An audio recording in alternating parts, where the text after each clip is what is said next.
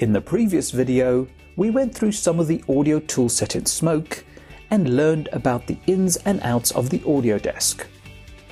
In the final video of the Getting Started series, you complete your discovery of Smoke by learning how to export your clips and sequences.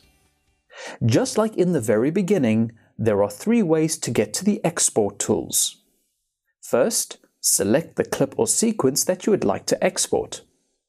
You can click on the File menu at the top of the screen and choose Export, or you could right-click on a selected clip or sequence and choose Export in the pop-up menu. Or lastly, you can click on the Media Hub tab at the bottom of the screen. All 3 mechanisms will take you to the export tools.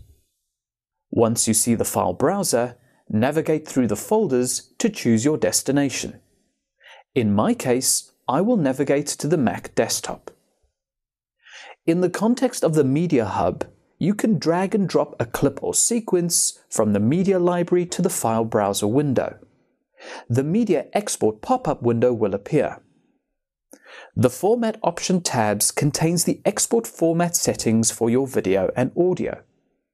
Using the pull-down menu, you can choose a format that can range from different image formats to movie formats such as QuickTime and MXF. I'll go with QuickTime for this example. By using the QuickTime format, you can open the compression pull-down list and choose which codec you would like to use.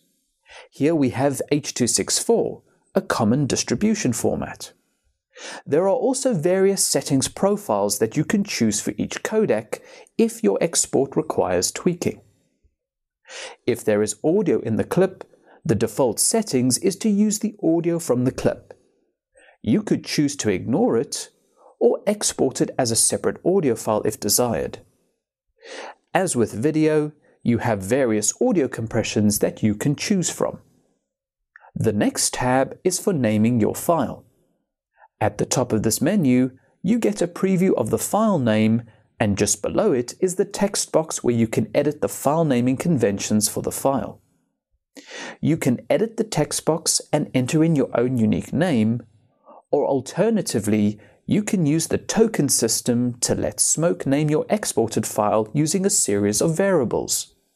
For example, in the Add Token pull-down list, you can name your file based on the clip name, date, resolution, workstation, etc. You can also mix these variables to create your own unique naming convention. The next tab is Resize. Here you can choose the output size of your final export. You can leave the settings as is and it will be exported at its original resolution. Or you could change the resolution to a size that you need. When Resize is active, the blue LED will appear in the tab. Please be aware that using Resize for export also gives you access to the resize types such as center crop, letterbox, crop edges, and fill. You also have scaling filters from Impulse going up to Lanczos for high quality scaling. Just refer to the video on the resize timeline effects to understand what each resize type does and which type to use. The LUT Options tab deals with color management such as applying a lookup table to your exported clip and other color space conversions. Once you are satisfied with all your settings, you press the Export button. The export kicks off in the background and you could carry on working. To monitor the export process, you switch to the Jobs tab that will allow you to monitor the process. You can see whether a clip or sequence is exporting or waiting to be exported.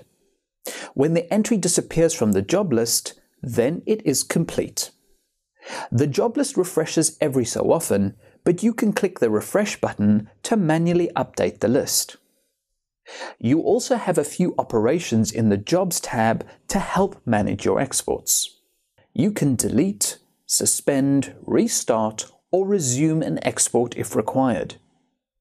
Once the process is complete, you can go to the designated location and see the exported file. This concludes the Getting Started series for the pre-trial release of Autodesk Smoke. If you have any questions or feedback, please post them on the Autodesk Area Smoke Forum.